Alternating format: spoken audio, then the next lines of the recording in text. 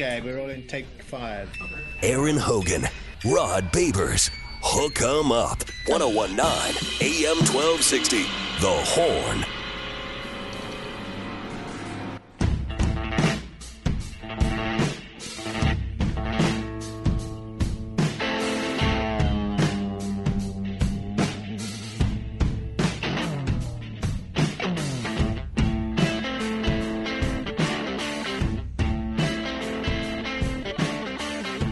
Roll on this final show of ours for 2023. We'll ring in the new year on Sunday night into Monday, and you'll do it here in Austin, Rod. I'll do it in New Orleans, Louisiana. Yes, sir. NOLA time.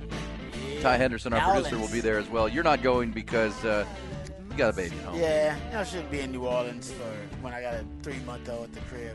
I'll go to H-Town, though, if the Longhorns you got people there. You got babysitters. Yeah, I got a support system there, so I can drop the baby off with people I trust. Keep it moving. In New Orleans, yeah. It's not a good place to bring a baby. I got family in New Orleans, but yeah, exactly. It's not a good place. And you're probably not ready to leave the baby for a strong, long period of time. It's only gonna been be loud a couple of down months. there, and I'll have to be in a hotel room somewhere. It'll be foreign. It's just a lot. Yeah, I think H-Town will be a wise way to go. Yeah. By the way, you asked about the Manning's restaurant where we will be on Monday for our pregame show. Come on out. You met some at the menu. It's kind of a good mix of if you want a little higher end, you can get. Do you got some Cajun yeah, they do. food on there? They do. Yeah, and they got the normal wings and queso and that kind of stuff. But yeah, then they've got blackened golf fish tacos you can go with if you're looking for that. They got a little. Yeah, they got some Cajun stuff in there as well. So. A little something for everybody. We'll see how that goes. I was there in 2018, but I do think it's now owned by the casino. Okay, that's like I said, Ty. That might be a good thing. Might be. Yeah, might be a good thing, man. Maybe you can play some bets while you're there. You got some blackjack tables there? Mm-hmm. Yeah, that's your game of choice, Ty. Yeah, blackjack or roulette. I'm not. I tried craps last time I was in Vegas, but I need to learn a little bit more. My mom did a pretty poor job of trying to teach me. So. How to play craps? Yeah. Yeah, a lot. I don't know. I feel like it's pretty easy, but I don't know. I'm stupid. It is pretty easy. But, you want to get on a heater on that craps table, man. Maybe you can teach me, Aaron, while we're there. We'll there see. you go. We'll see. I'm not a huge gambler. I like to sports gamble. I do like to do that. You could just sit behind me and watch me lose all my money. I'll do that. I'll do that. That's awesome. That's nice fun, though. It's free drinks. That's true. That's a good point. Do they do free drinks like they do in Vegas? I forget. I haven't been to a casino in Louisiana in a few years. I will admit that I've not been there. I know it's like that in Vegas. Yeah, I don't know if it's like in every casino. Yeah. A little bit cheaper in New Orleans and Louisiana. I'll take it. The people are cheaper, is what I meant. Not the drinks. Probably the drinks too. I don't know. How much do you think a hurricane runs you on Bourbon Street during New Year's? 14, 12, 14. How big the hurricane is. Yeah, but you told us whenever you go, you'll just carry your jug of Tito's around. Well, like I said yesterday, I came in some money over Christmas. I had some good fortune, so hopefully I won't have to do that. That's a good idea. Don't do that. I don't want to hear any stories about you getting. Well, by the way, coming up, I don't know if you saw this yesterday, Rod. We'll play some fun because the Longhorns and they had Arch Manning, who's from New Orleans. Oh yeah. Asking his teammates if they could pronounce names of streets and things in New Orleans that are hard to pronounce. Oh yeah, I get you. I'm probably bad at this too. Got to have that Creole accent. Probably would help. Like streets, which was not far from Manning's restaurant, like Chapatulas. Like Chapatulas and Poydras and some others that can I pronounce that? We'll go through. We'll let you hear some of that because Arch was having fun with them. Also, Rod will take us behind the burnt orange curtain at the bottom of the hour as we're talking Texas and Washington all the way to kickoff at 7:45 on Monday. Let's get you the other top stories, the headlines that get you caught up as you're up and out on this Friday morning. Top Gun Rentals and Lawn Equipment bringing you the news. Yeah, Top Gun's got a new location we're going to be telling you about coming up in the new year. Excited about that. Do want to start with college football, though. T-minus 3 days and 14 hours till third-ranked Texas meets second-ranked Washington in the national semifinal at the Sugar Bowl in New Orleans. Pretty clear now for Texas to win the game. They'll have to have a great plan to handle Michael Penix, the Huskies quarterback, and their top-rated passing offense. Senior's thrown for over 4,200 yards and 33 touchdowns this season. At his media availability yesterday, the Heisman Trophy runner-up said he respects the Texas defensive line that features Devondre Sweat, the Outland Trophy winner, and Big 12 Defensive Lineman of the Year Byron Murphy, but said they play good ball. I wouldn't say we're playing the 49ers or the Eagles D-line, so we'll be good. He's also extremely confident in his group up front. They're a good D-line. I have a great O-line, so we'll see. That's all I got to say. I ain't trying to talk about them too much more. Tell us about your offensive line. Joe Moore. Them boys, the best of the best. They come out and they show it each and every week. They show it each and every day to the team. You know, man, they put in the work and they come out to play each and every day. So it's gonna be exciting. All right, 7:45 kick Monday night, Texas and Washington in the national semifinal. 4 bowl games yesterday and last night, included the Alamo Bowl down in San Antonio, where Arizona rolled to a win over Oklahoma, 38-24. They trailed 24-13, but scored the game's final 25 points. 6 Oklahoma turnovers led to that, including an 87-yard fumble return for a touchdown late in the third quarter. Kansas State topped NC State in the Pop-Tart Bowl, 28-19. Rutgers took down Miami in the Pinstripe Bowl in New York, 31-24. And in rainy Boston, Boston College rallied past SMU, 23-14. 4 more bowl games on tap today. 11 a.m. this morning, Clemson faces Kentucky at the Gator Bowl. Notre Dame will face Oregon State in the top 20 matchup in the Sun Bowl in El Paso this afternoon. Iowa State faces Memphis in the Liberty Bowl in Memphis. And tonight it's a top 10 matchup at the Cotton Bowl in Arlington. 7th-ranked Ohio State facing 9th-ranked Missouri. NFL kicked off last night, Week 16 in Cleveland. Break up the Browns. They won their 4th straight game, clinched an AFC playoff berth with a 37-20 win over the New York Jets. The resurgent Joe Flacco threw for 309 yards and 3 touchdowns. Browns now 11-5 on the year. That is the 4th consecutive 300-plus yard game for Flacco. Full Week 16 slate is coming this weekend, including in Arlington, where the Cowboys are back home to face the Detroit Lions. At halftime of that showdown game tomorrow night, Jerry Jones will at long last induct Pro Football Hall of Famer Jimmy Johnson into the team's Ring of Honor. Down in Houston on Sunday, the Texans look to keep their playoff hopes alive when they host the Tennessee Titans. Good news for Houston yesterday, word that quarterback C.J. Stroud has cleared the concussion protocol. He will make the start. He's missed the past 2 games. Texans went 1-1 in those starts. Horn Headlines brought to you by Top Gun Rentals and Lawn Equipment. Don't be a ho-ho-ho. Bring anything on Foster Village's Amazon wish list on our Facebook page and get up to 20% off your rental or purchase. TopGun.net. We'll shoot you straight. Michael Penix talking a little trash. I think he's just tired of, like all of us, tired of the wait and the build-up. Well, and everybody's just asking you about how good their D-line is, how good their D-line is. That's what I'm saying. Come on, man. It keeps coming up over and over. And they just won the Joe Moore Award, so I think at this point, like I said, he's got that dog in him, and he's just barking a little bit. But most of the stuff he kept saying in context, to contextualize that, he was very complimentary. I mean, he said they were great. He said they were a really good D-line. They were great. But, yeah, he just said they're not like we're playing the 49ers D-line or the Eagles D-line. So we'll be good. I like that confidence in a quarterback. He's got that dog in him. He's going to bark a little bit. Ain't nothing wrong with that. Texas players now, they've already responded.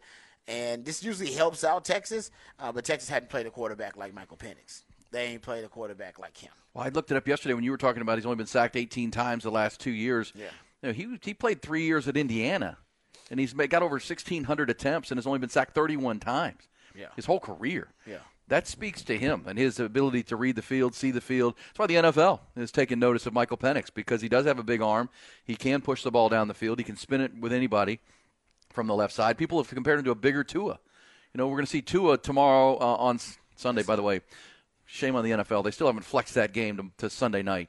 Come on, what are we doing? Why do we have a rule that we can flex games to give us better primetime matchups, and you have a game like Miami and Baltimore that is far better than the Green Bay Packers and Minnesota Vikings on Sunday night, Crazy. and they haven't flexed out of it? Makes no sense. Makes no sense. Yeah, nonsense. It's like one of the games of the year in the AFC. It really is. Could be for top seeding, MVP. And especially after Lamar Jackson, the Ravens came off that big win over the 49ers. They're trending right now. Come on, Everybody's man. talking about Lamar Jackson for MVP. I'm with you. Makes no sense. Yeah. Well, we got and you know, the leader in pass yards in this league is Tua, and you know, this is what Michael Penix kind of gets paired because he's left-handed. But I think he's got a better arm than Tua. I think he can stretch the field a bit more. His release isn't as quick, but I think his arm might be stronger. I'm with you. Yeah. But he certainly has, you know, to have only 31 sacks and 1,600 attempts tells you he gets rid of it when he needs to. He can move in the pocket. Yeah. You know, and you know, there's a lot of guys who get sacked 31 times in a season. Mm-hmm. This guy's in his whole career. Exactly. Pretty damn good. pretty damn good. So that's what the Longhorns have to do. And again, we talked about it last year. You'll talk about it coming up in the behind the burnt orange curtain, but they've got to get after it. They didn't have a sack of him not last year. Not even a tackle for loss last year in the game against Washington. I'm assuming the Longhorn coaches and Bo Davis and those guys have reminded them, hey, y'all, you got skunked on this deal last year. Yeah, you only got 8 hurries. That was it. So no knockdowns, no hits, no, like you said, no sacks, no tackles for loss. That in itself is why he's confident. You want to ask Michael Penix why he's confident? Well, he's been sacked only 11 times this year. So if you sack him once, they're averaging giving up less than a sack a game. All right, can you get to him just once? Yeah. Can you pressure him? And I think through the interior is the best way to do it. Through Sure. the gut. And you already got the best interior D-line, so you're way ahead of the game. This says drinks are free while gambling in Louisiana, Ty. This one says Ty. usually not free drinks in NOLA unless you have a diamond card. So you may have to get a diamond card, Ty. Ty, how do you get They that want your diamond intel. card? They want your info. You know What is I'm that, saying? like a Caesars membership I card? or guess something like you that? get a membership and then you can drink Scan for it free every or table. whatever. Maybe I'll grab my mom's. Maybe I'll grab my mom. She has I it. love this. I know she has. I mean, clearly she does. If you're going to grab it from her, hey, can we? Can I play this? This is about a minute of. So what you see here is Arch Manning holding up a microphone. He's interviewing his teammates. The first one you'll see is A.D. Mitchell, and he's from New Orleans, so he knows how to pronounce all these weird names, these Cajun names. And he's trying to see how his teammates can do. Let's hear a little of this, how this went before they left for New Orleans.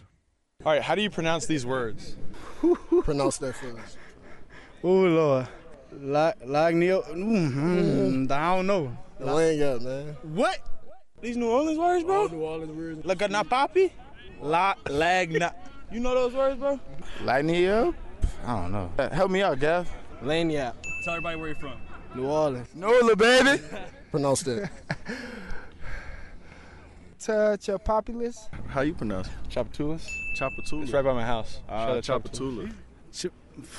The T silent, ain't it? Chipatala? I'm wrong? Chopatulas, man. It's Chop. Chupiti Willis? Chow Pitu. I don't know. Chapatulas. Chapatulas. Chapatulas. I was close. Pontchartrain? No, you had it. Okay, Jay Witt. Pachartrain?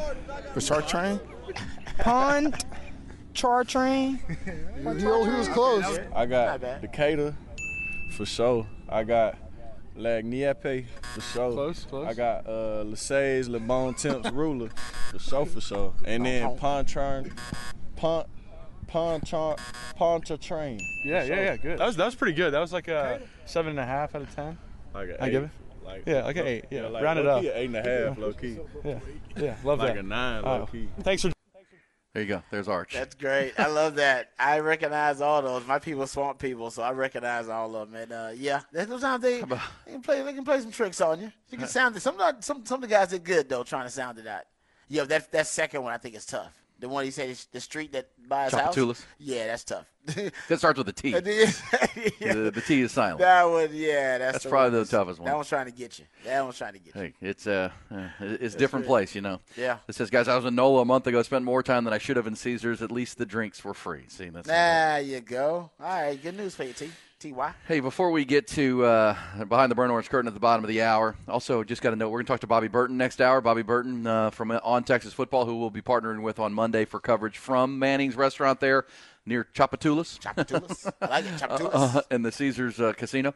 But Rod, the Cleveland Browns, they're becoming one of the stories of the year in the NFL because as everyone else. I mean, the Ravens they're not going to catch the Ravens unless they can catch the Ravens if the Ravens lose their last 2 games and they beat the Bengals. They got one more game left now. Mm-hmm. They're sitting 11-5. They play the Bengals to wrap it up. Then they could be 12-5. Obviously, if the Dolphins were to beat the Ravens and then the Ravens lost their Week 17 game, the Browns still could win the division. But, that's kind of an outside shot right now. But they are going to be in the playoffs, and they're likely to be the highest-seeded wild card team, the 5 seed essentially, because the top 4 would be division winners. But right now the Browns would be slated to go play Jacksonville or whoever wins the AFC North, Rod. Crazy. Or South, I should say. They're going to win that game. They are. I agree with you because they can beat the best team in the AFC South, which looks like it's going to be Jacksonville. They're a better team than Jacksonville. Their defense is a top 5, actually top 3 defense in the league right now. And Joe Flacco is balling out of control. Balling out of control. If you look at quarterbacks, he didn't have Amari Cooper last night, Rod. Exactly. I mean, it's him. He's just in this offense, that play action offense they use. I mean, he's just really, really comfortable. And if you look at quarterbacks to throw for 1,600 plus yards and 13 touchdowns in any 1 month, he has done it. Patrick Mahomes did it in 2018, and Peyton Manning did it twice, 2013 and 2014, and then Jim Kelly in 1991. That's it. That's it, guys. And that was in the fun and gun. Like, exactly. That's wild, considering how hot he is. He's got more touchdown passes in 4 games than the New York Jets have all season.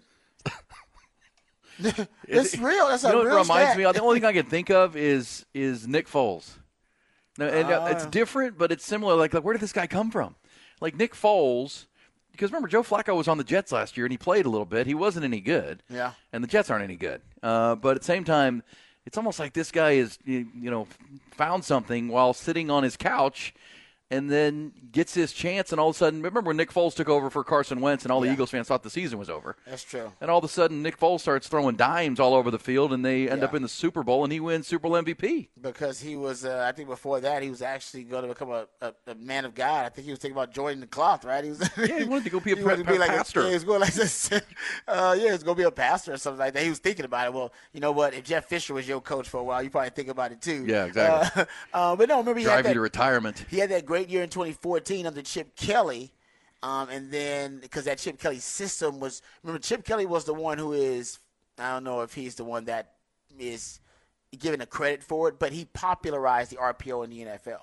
He made it a main – like it was basically it was kind of the main driving force of his offense. Teams had dabbled in it. He made it the main driving force of his offense. And Nick Foles came in, and he was really compatible with that because Nick Foles ran the RPO really well, had been running RPO concepts since high school. So he's really compatible in that system, much like Joe Flacco is compatible in this Kevin Stefanski system.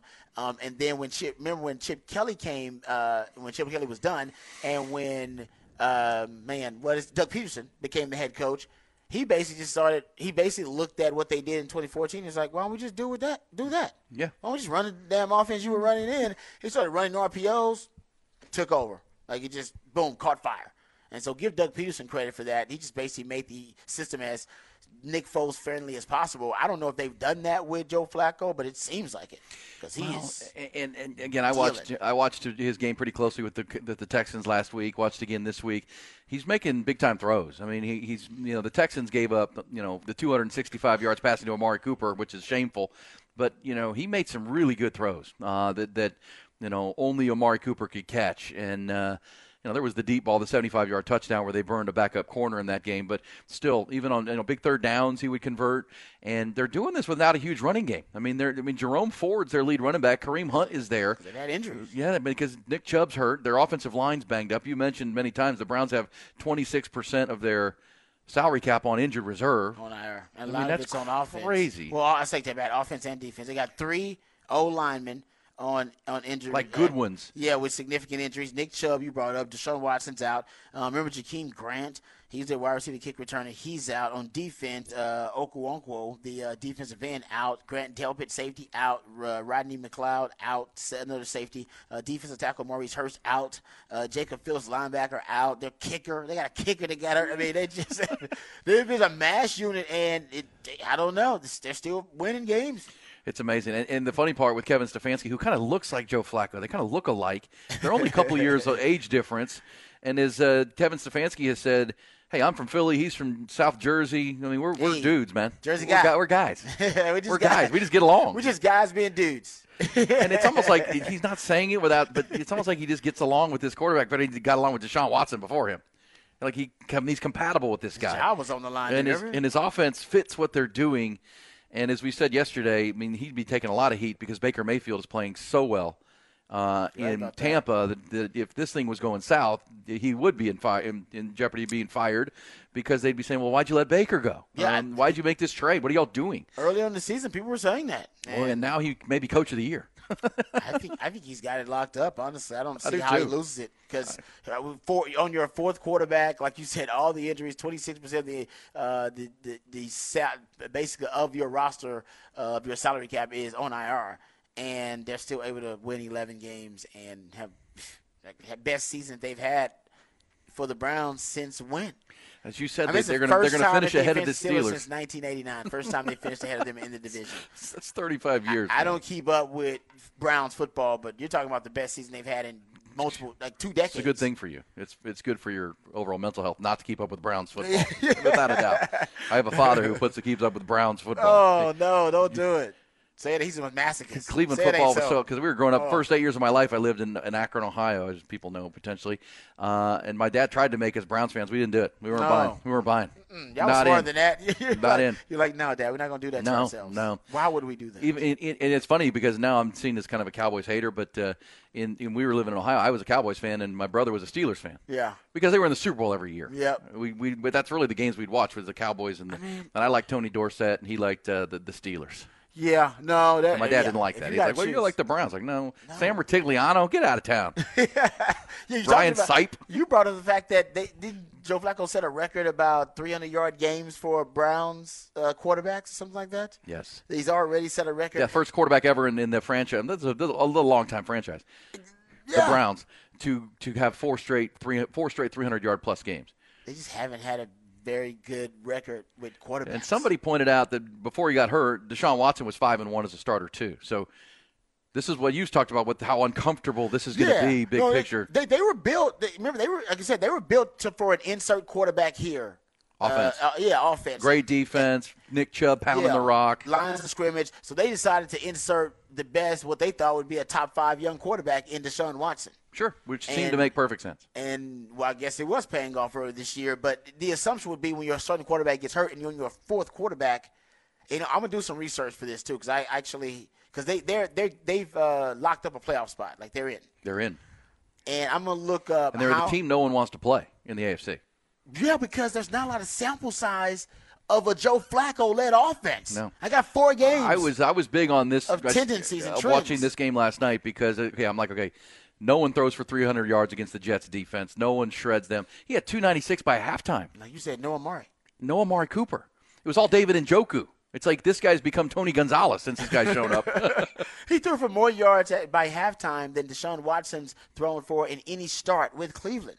Yeah, I thought when Amari Cooper being out and then Elijah Moore got hurt in that game, I mean, they shredded this team without the top weapons. And that's whatever the Jets are organizationally in the Aaron Rodgers mess, they're a really good defense. They're a salty defense. They beat the Eagles this year. They stuffed the Texans this year. They've been pretty good. And last night it was all Joe Flacco. So that's a cool story in the NFL because it's out of nowhere. And now you got this Ravens-Dolphins game on Sunday. Cowboys-Lions in the featured game on Sunday or on Saturday night. This is a standalone game. Remember, there's not a Monday Night Football game this week because it's the National Championship semifinals on Monday. So essentially, the Cowboys are playing the Saturday night game, which will serve as that game.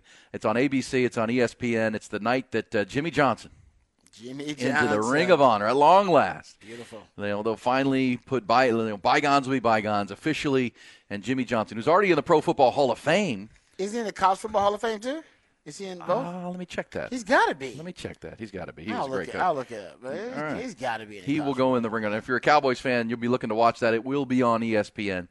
They're going to play this at halftime. Jerry's going to speak, right? And I'm say sure. Something real nice about Jimmy. Well, it'll be a cool scene for Cowboys fans on Saturday. Because if Jerry's going to do it, he's going to do it big. Yeah, one thing we know about Jerry. living Ring of Honor members will be there, and they'll play this up. And ESPN's going to and ABC's going to put it on. He's in both. Going to put it on TV. Yeah. But the third one he goes into is the Cowboys ring. Come on, Jerry. He went to the College Football Hall of Fame and the Pro Football Hall of Fame first. And I'm sure he's in some more Halls of Fame, the Halls of Honor that we have. The Port Arthur, Texas Hall of Fame. Right. Where he went to. He was a classmate of Janis Joplin growing up. That's a trivia question of Jimmy Johnson. Well, he's definitely in the Texas Sports Hall of Fame. Of course and all that kind of stuff. Come on. Well, we know there was some whether he says it or not. There were some people who texted earlier said it was Michael Irvin who they believe convinced Jerry Jones to finally do this. Good for Michael Irvin. that Michael Irvin was so He's passionate. close enough with Jerry, and Jerry will actually listen to him. There are some people that Jerry will listen to. Look, when he starts hearing from Troy Aikman and Michael Irvin, Troy Aikman's been asked many times, but, and he's like, it makes me mad. I mean, I don't. He should be in the. Come on, man. It's absurd. It's absurd that he's not. It's petty. You devalue the Ring of Honor. Yes. You basically lose credibility. Yeah. Every person you put in that's not Jimmy Johnson is shameful for your organization. That's exactly right. Exactly. Well, that'll happen. So that's going to be a cool scene. And it's a big game. That's a really big game. And as we said, the Detroit Lions have a lot to play for. I mean, they do. So do the Cowboys, obviously, trying to break a 2-game losing skid coming home from Buffalo and Miami. But with Detroit winning last week and then the Niners losing, they're 11-4 along with the Niners and the Eagles. So the number 1 seed in the NFC is still available with 2 games to go. So it'll be a motivated Lions team. It'll be a motivated Cowboys team on a big night. That's a lot of featured attractions this weekend, Rod. There's a new year coming. It's going to be great. Big bowl games, obviously that big NFL game, and then Monday night it's the national championship semifinals with the Rose Bowl and the Sugar Bowl. We'll come back. When we do, Rod will take us behind the burnt orange curtain. Are we going Michael Penix, or are we going I might jump to the Texas offense this time. We talked about the Texas defense. We'll get back to it, of course, but I want to talk about the Texas offense versus the Washington defense a little bit. We'll get into that strategy. All right, we'll do that coming back. Hook 'em up with Ian Rodby. I'm alright, nobody but about me. Why you got to give me a fight?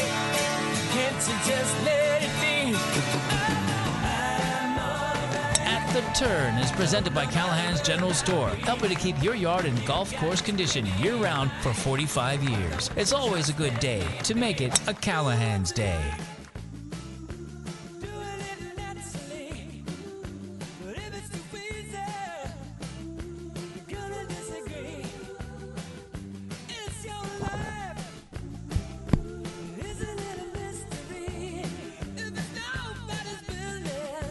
Oh, man, it is Hook 'em Up in the final program of ours for this year, 2023. Our next conversation will come on the first day of the new year, Rod, on 2024 from 4 to 7 in the afternoon with our pregame coverage from New Orleans, brought to you by our friends at Hayes City Store in Driftwood, Texas, and Taste on Main, 2 great restaurants out south. If you live south, you got to get down to Main Street in Buda and check out Taste on Main. That's come online this year with Travis and Tamara Tyndall, who also own the Hayes City Store. Beautiful. And Ice House. That great location. Hayes City Store, by the way, perfect for this time of year when you got family in town and celebrating the holidays, about to ring in the new year. Sit out under the canopy of oak trees or out in the outdoor ice house or inside in the old school. There's so much space out there.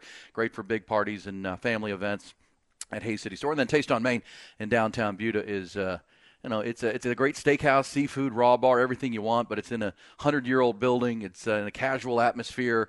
I was in there recently, and there's a couple people sitting there with baseball caps on. And it's one of those kind of things, right? Yeah. But people dressed up, too, because you do date nights, and you get a great steak or a great piece of fish or some oysters and really get after it, but in a casual, relaxed environment at Taste on Main in downtown Buda. They're going to help us get to New Orleans, and that's when you and I and Patrick and the whole crew, maybe Bobby Burton's going to join us. Yes, sir. Coming up on Friday from 4 to 7, getting you ready for Texas and Washington. So looking forward to that. Ty, you say you're leaving today or are you leaving tomorrow to head to your favorite place in the world? It's like your Disneyland. I think I'm going to wake up around, usually the time I wake up for the show, 5 or 6. Get on the road by then. I think that's our plan, too. Heading eastbound to get to NOLA, to kind of get out there. Yeah, I won't be the only ones. I know. It'll be more kind of a caravan honking at each other. Fans heading down that way. No doubt. It's like that. One of my favorite movies growing up, Convoy. Remember Convoy with the semi-trucks, big convoy? Oh, yeah. That's what it'll be to NOLA. You got to get through Houston, get through I-10, and then cruise your way. So looking forward to it. It'll be a fun weekend, fun way to ring in the new year. And we'll be bringing you that live coverage thanks to Hayes City and Taste. And, Rod, before we get to your burnt orange curtain, we'll make official picks for the game on Monday during our pregame show. But while we're doing the show, the Rose Bowl will be happening with Michigan and Alabama. Where do you stand on that game? I've been going back and forth. Me too. I was confident on Michigan early on. Then I started swinging back after doing some research to Bama, mostly because of Nick Saban. And then when I brought up that story about him hiring that coach that off the Michigan staff and bringing him on immediately. And I was like, Nick Saban seems like he's up to something. And now you're giving Nick Saban extra time to prepare. They're playing really good football. So right now I'm leaning Bama. But I could easily go back to Michigan, but I'm leaning Bama right now. That Michigan defense is the only thing keeping me from going all in on Bama, because that Michigan defense, it's underrated. They just haven't played an athlete at the quarterback position like Jalen Milroe. But I don't, like I said, they're going to be prepared for it. Jim Harbaugh knows about running quarterbacks. He only had Colin Kaepernick. And he knows, about quarterbacks who are dynamic in that way. And they have athletes at every level of that defense. They'll have multiple ways to solve the problem. Jim Harbaugh is on record saying he thinks 20 members of this team will be drafted into the NFL. They're going to break. This is the team that will break Georgia's record for the most players from one team drafted into the NFL. They have talent, but as Ty said earlier, they haven't really played a rigorous schedule.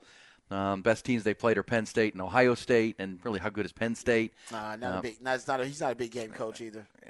James Franklin's not. No, but let's also say this: that last year in this spot, Michigan, as a heavy favorite, lost to TCU because Sonny Dykes really. That's a great point.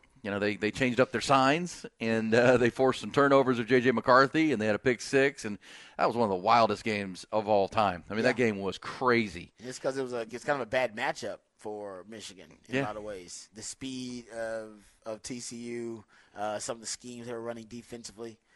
So that could be the case for Alabama, too. It could be a bad matchup for Michigan. We'll see. I'm trying to remember. So I'm going to look this up when you're doing Burn Orange, but how many points were scored in the second half of that game? That game was nuts.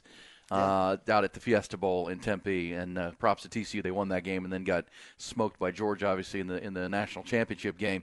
But either way, Michigan was in this spot a year ago and came up small. We'll see if Alabama does the same. Ty, where are you on that game, Michigan to Alabama? Are you leaning Bama with Nick Saban, or are you leaning Michigan here? I think Alabama wins by at least 10 points. At least. Damn. And think about this: if Nick Saban were to pull that off, which he could. I mean, they were a horrible defensive play from losing to Auburn and wouldn't even be in this conversation. Nope. Auburn had them beat. I was sitting at Hayes City Store watching that game on Rivalry Saturday going, had them beat. Okay, it's over. Alabama's going to lose this game. I mean, there's no way they're going to convert fourth and goal from the 30-yard line with one play. I mean, that's not going to happen. Okay, Auburn went Auburn, I guess, and played a horrible coverage plan and didn't rush the quarterback. And next thing you know, here's Nick Saban with a chance for a national championship. But I will say, I haven't. Maybe Michigan has avoided this. I know Texas and Washington have had those moments too. I can remember Texas having a couple of them. Oh, yeah. Whether it be the U of H game or the K-State game down there, having to just have a goal line. Remember the A.D. Mitchell catch versus TCU?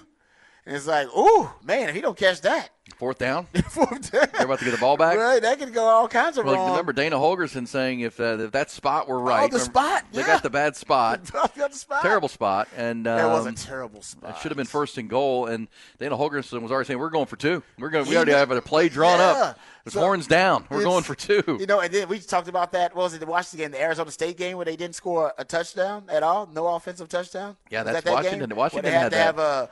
And they had 2 game-winning drives so far this year. Well, and the word out of Washington is that Arizona State game where they had no offensive scores came after the Oregon game, and that the wind was blowing like 40 miles an hour, and Michael Penix was under the weather. They had some injuries, too, I think. They got banged up in the Oregon game. Yeah. But they won it, and that's Found a way to win. That's the whole point. Found a way to win. That's why, I mean, and we'll get behind the BOC. That is the beauty of this matchup. These two teams, you talked about doppelgangers.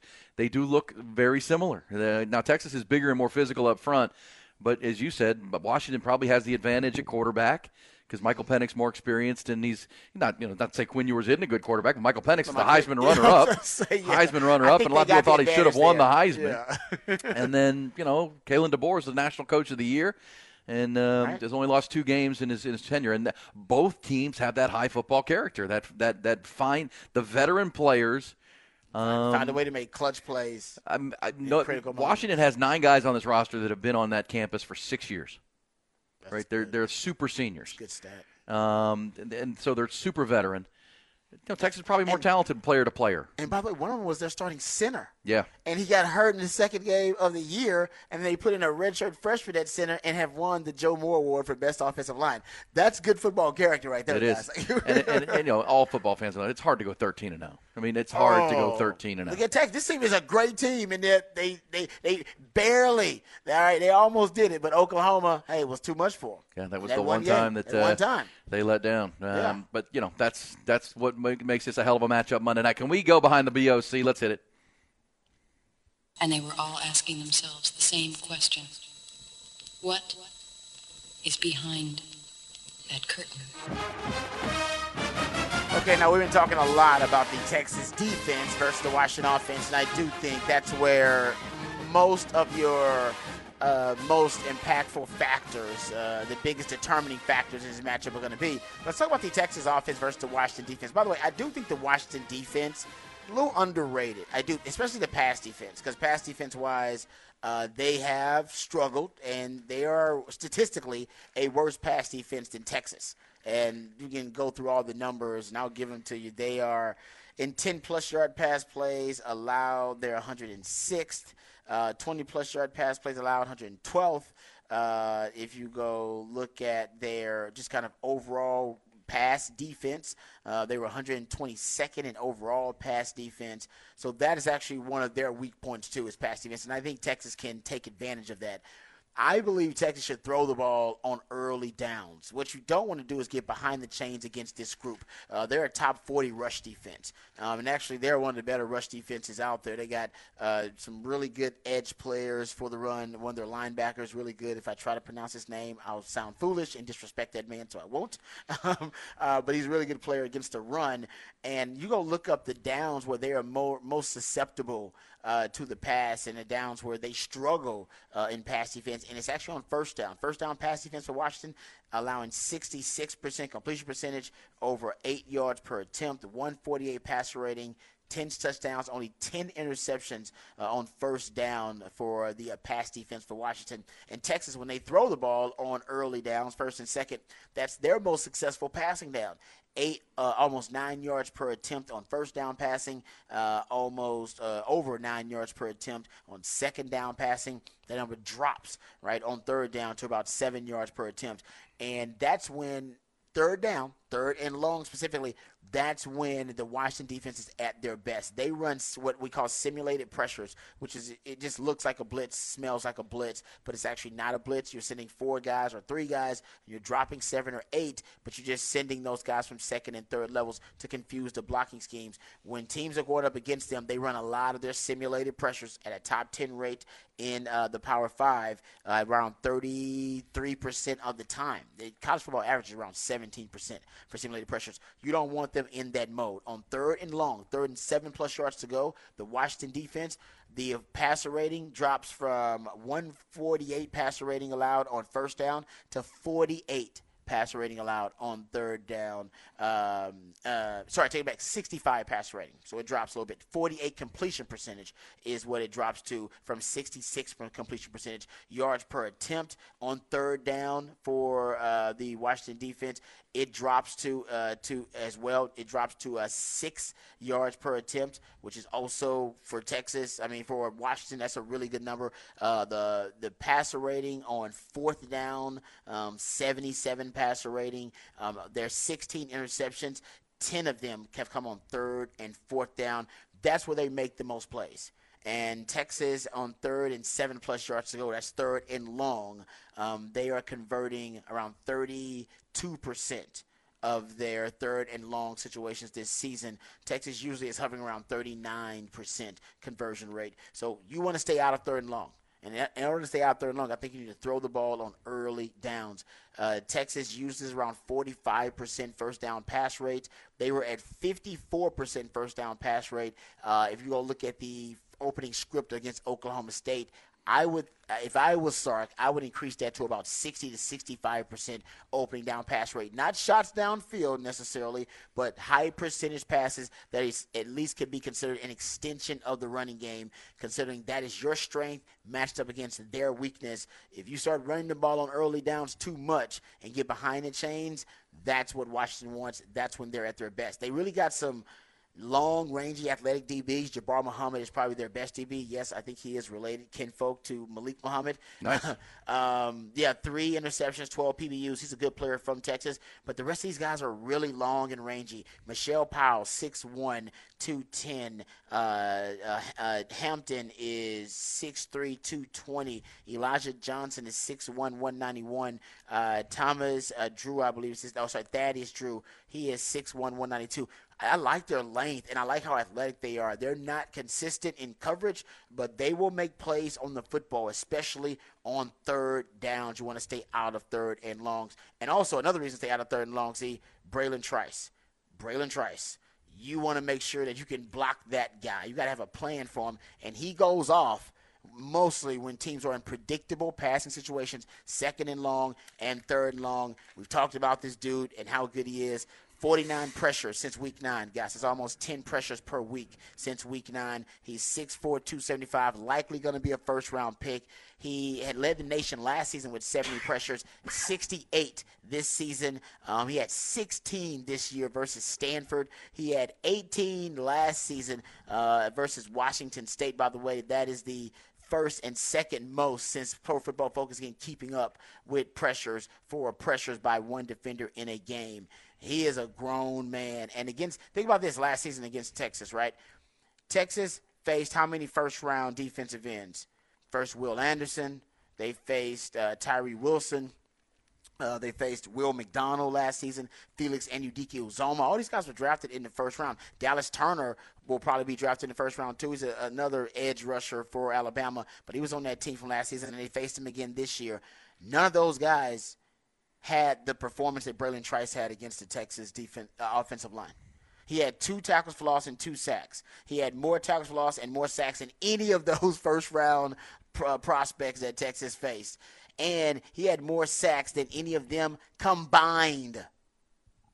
How about that? Because Will Anderson had 1 sack, and then Tyree Wilson had a half a sack, and that was it. There was only 2 sacks that Texas allowed to those elite edge rushers. This guy had 2 of them and had 2 tackles for loss and had 6 tackles versus Texas. So he had the most tackles, the most sacks, and the most tackles for loss of any edge rusher versus Texas last season. So don't take him lightly. No. He will wreck your game plan. He will. He's that good. He's, as you said, projected as a first-round draft pick. He's out of Phoenix, Arizona. Looking back at notes from last year's game, one of the things I being at the game, you felt like the Texas offensive line was a little bit flat-footed last year in this game, and sometimes that'll happen with big guys, right? They kind of enjoy the holidays, and they weren't firing off the ball. And I know they didn't have Bijan or Roschon, so the run game looked dead, but they weren't getting much push either. No. And that's got to change. I mean, that's obviously look. Safe to say, if the lines of scrimmage aren't a really big advantage for Texas in this game, they're going to lose. Right? That's where the Longhorns have the advantage here. Their lines of scrimmage should be bigger, more physical, the big humans. Then again, this kind of like the difference between Michael Penix and Quinn Ewers. Washington's good, but Texas should be better. They need to be, convincingly the better side on both sides for Texas to win this game, because that's their big advantage. I mean, that's the advantage Longhorns should have. And to your point, if it looks like last year's game, I think you'd have to lean Michael Penix in Washington, because that's where Texas really needs to have the advantage. Yep, and speaking of lines of scrimmage, they got a kid. We brought him up before, Zach Durfee. He's from Sioux Falls. Double-digit tackles for loss, double-digit sacks last season at Sioux Falls. He did transfer to Washington, but hasn't been eligible. He will be eligible for the Sugar Bowl. Kalen DeBoer says he will play, and also Brock Hewitt says he's going to play. Apparently, he's been giving their 2 NFL tackles, Tuafanu and Roger Rosengarten, who hasn't allowed a sack this year, and the left tackle was an All-American. He's been giving them fits in practice because he's been on the scout team.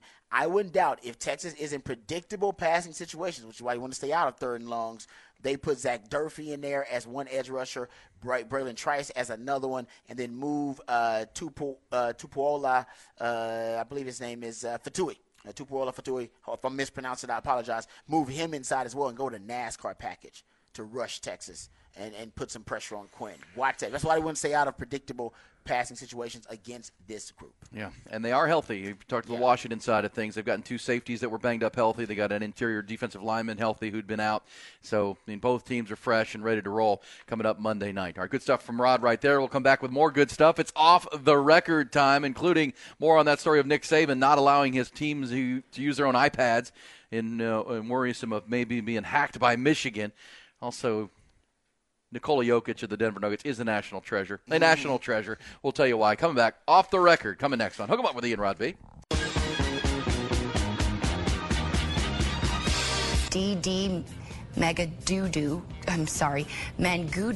Once it's turned on, the sign will spell out Deli Cat Essen. Well, I don't get a brain man. Comb. Well, congratulations. Continue good sex in the Big East. Thank you, Jimmy. And boom goes the dynamite. It's time for another edition of Off the Record. Do it live. I'll write it and we'll do it live. And thing sucks.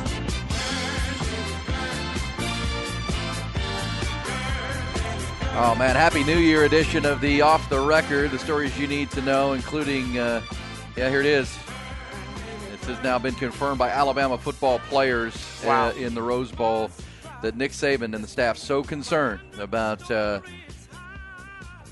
cloak and dagger, sign stealing, and game plan stealing. Nick Saban so afraid of Michigan that their players can't, as they usually do, watch film on their own tablets, like the iPads. I love it, man. Saying, no. Nope, you can't take them home. Can't take them with you. Well, hey, man, the opponent you're playing was deep into the athletic espionage and duplicitous behavior. So I'm with him. I wouldn't take any chances. And you pointed out, there is a person on the staff now. We don't actually know the role that he's been given, but there's a former coach from Michigan on the Alabama staff. And, it's possible that maybe they got a warning. Yeah, the Alabama coaching staff has told the players who have now confirmed it not to watch football on their personal tablets out of fear of Michigan sign stealing. The Catapult film system that the players usually use for personal use and access is apparently off limits. The Crimson Tide are only watching film as a team or in positional groups. Old school, right? Hey, I like old school film watching. It encourages some guys need the study group. Some guys don't know how to, intrinsically motivate themselves to do stuff on their own. It might help Alabama for some of the guys who aren't watching it, because then you know exactly how much film guys are watching. And the coaches can point out what to be watching for, right? A lot of times guys don't even know what to watch for when they're watching film. Yeah. Well, that's a good point. Because the coaches can only be around them so much time, I wonder, right? Still? Because there are still restrictions on that with the bowls. Still some stuff like that. That's why you need on the players. That's why study groups are important. You need the players. The players got to lead it. And the players need to know exactly what to be mindful of while they're watching the film. Nick Saban, man, Nick Saban. He's the GOAT for a reason. And Nick Saban is the GOAT for a reason. You got to think of everything. The devil's in the details, man. You can't miss out. You got so much time. There's no time to miss out on some detail that, oh, man, you know what? We missed that. It's a coaching staff. How'd you miss that?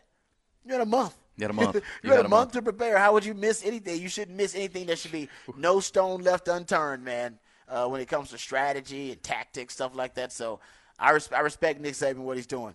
Why take a chance? By the way, ahead of their practice at the Sugar Bowl yesterday, Rod, at the actual stadium, Longhorns practice, I think, from like 2 to 4. And the media had 7 minutes to watch kind of the warm-ups. And apparently Sark's got his game face on already because, 7 minutes in, he was cussing John Bianco. Get them the F out of here. Get them out of here. Get them out of here. Isn't that great? You were talking about Jimmy Johnson. I got to find this. I'm going to find this, actually. Because this actually kind of relates off the record, but then it's not. There's a great story being told by Jimmy Johnson about this very thing, why coaches are so paranoid about the media window. And I'm going to find the sound of Jimmy Johnson's talking about it, but I heard him, and it was actually before the Super Bowl. Yeah. It was before the Bills Super Bowl, before one of the Bills Super Bowls they played the Bills. And Jimmy said he was watching news coverage on one of their the local news station. One of their B-roll footages. He saw them practicing the shovel pass. practicing the shovel pass over and over again. And he went to ask one of his, I guess, analytics guys, film guys. Yeah, he went and said, hey, do they run the shovel pass? And he was like, man, I haven't seen it now in any film that I've watched. And he's like, all right, I think we got to be ready for it. And they went back and confirmed that they had not run the shovel pass.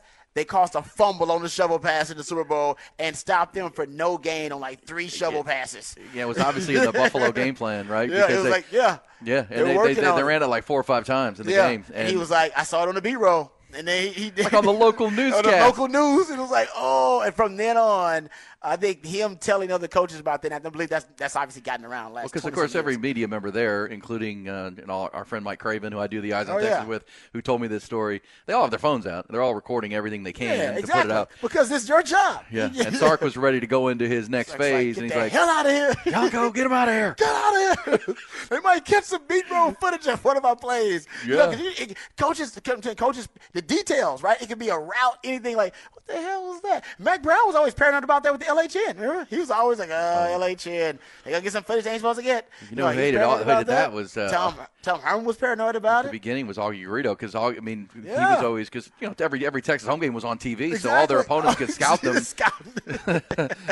You're like, it's the advantage of having LHN. It's like, yeah, but my opponents also get the intimate knowledge, all right, and they know what they're looking at. Fans don't necessarily know what they're looking at. I don't get to watch them. The coach, exactly. The coach knows what they're looking at, so I'm going to find that. I'm going to find that audio, I promise you, because I saw it not too long ago, and I was thinking about it. What do you have, Rod, off the record?